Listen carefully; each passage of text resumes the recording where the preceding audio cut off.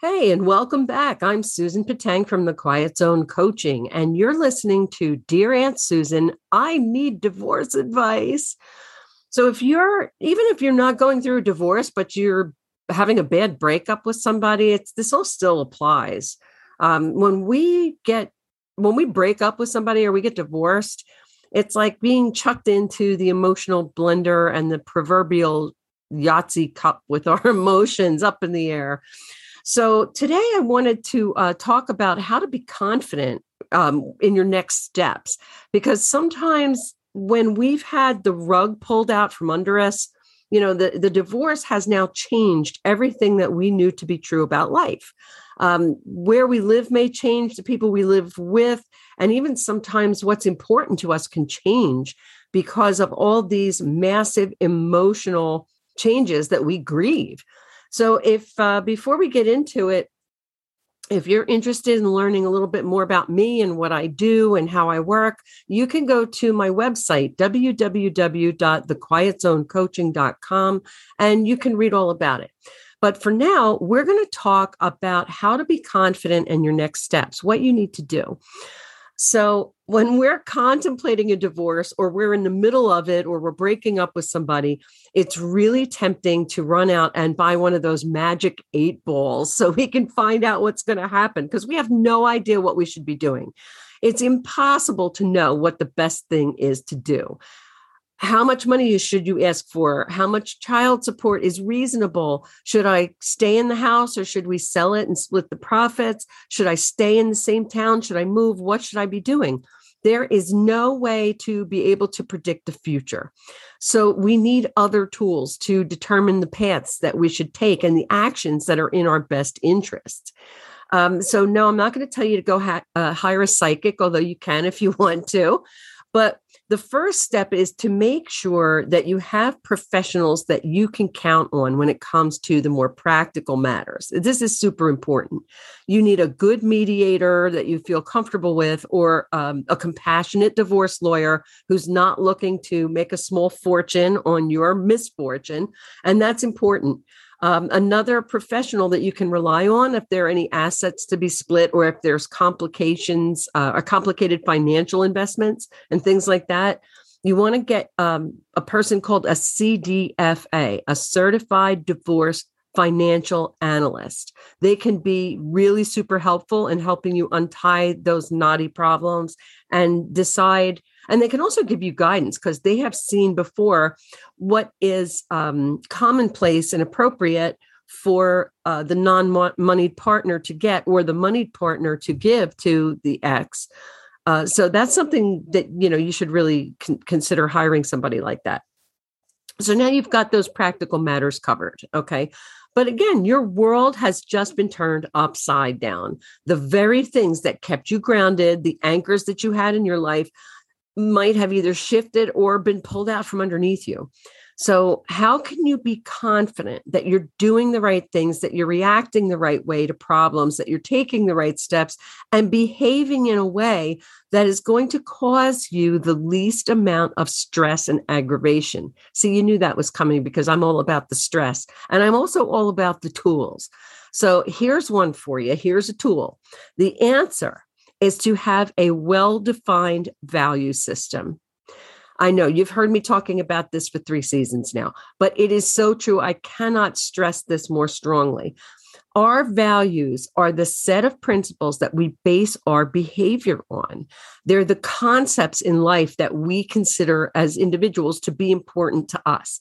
And they're the indicators of the kind of person that we aspire to be, the kind of person that we want to be, with the kinds of traits that we think are important, even if we don't have all those traits yet. Our values are not just who we are, what we think is important, but also who we aspire to be. So we talk all the time about our values and what's important to us, but have we actually taken the time to sit down and define those values? So what are values anyway? Just about everybody says that, oh, I want to be compassionate, I want to be kind, I want to be loving. But there are so many other choices that help to define the person that we want to be. And here are just a few examples.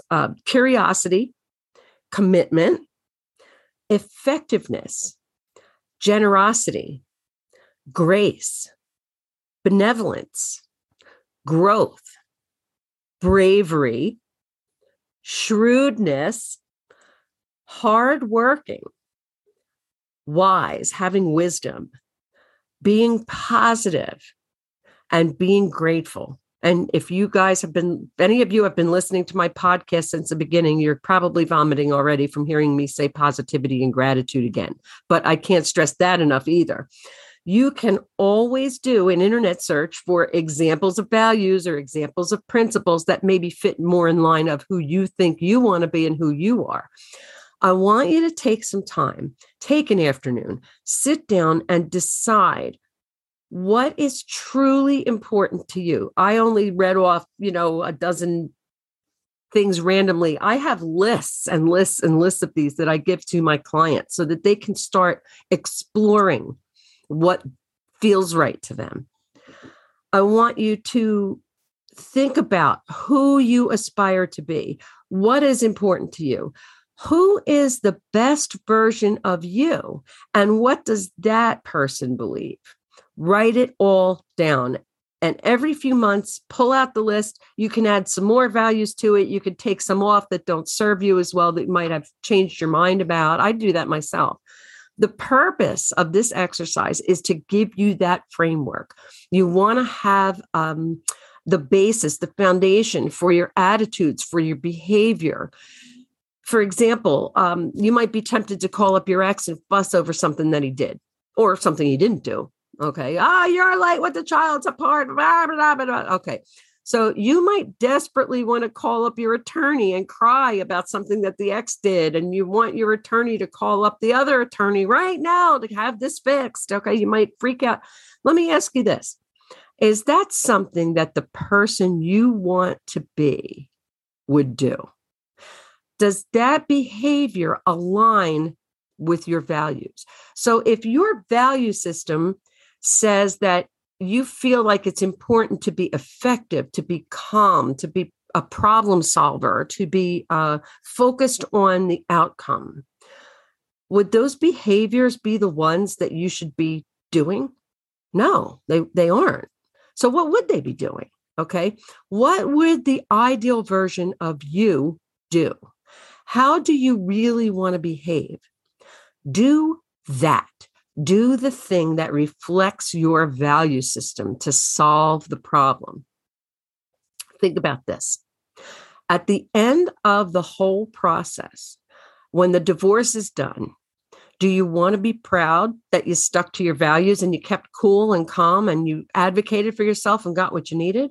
Or do you want to be the person who feels guilty because you behaved badly and you feel really, oh my God, I can't believe I did that? Okay. Do you want to have that for the rest of your life? Hell no. And what kind of example do you want to set for your kids? You want to show those kids that this is the way to negotiate. This is the way to be a problem solver. This is the way to be the person that you want to be that best version of you. When our behavior is at odds with our values, it creates something called cognitive dissonance. That's what the psychologists call it, but all it boils down to, it's really just your conscious mind and your subconscious mind going to war with each other and duking it out. Okay.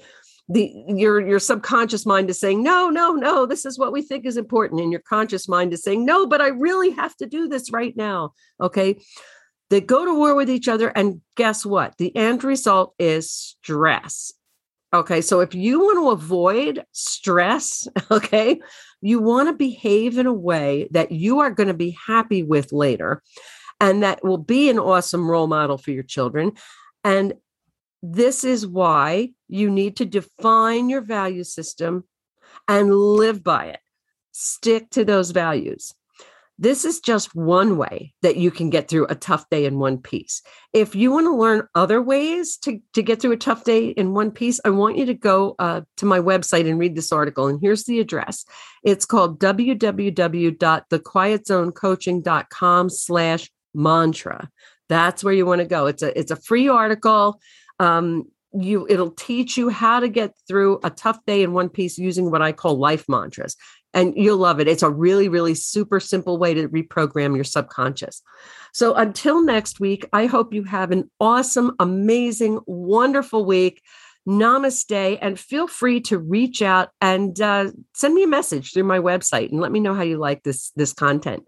I'll talk to you soon. Bye-bye.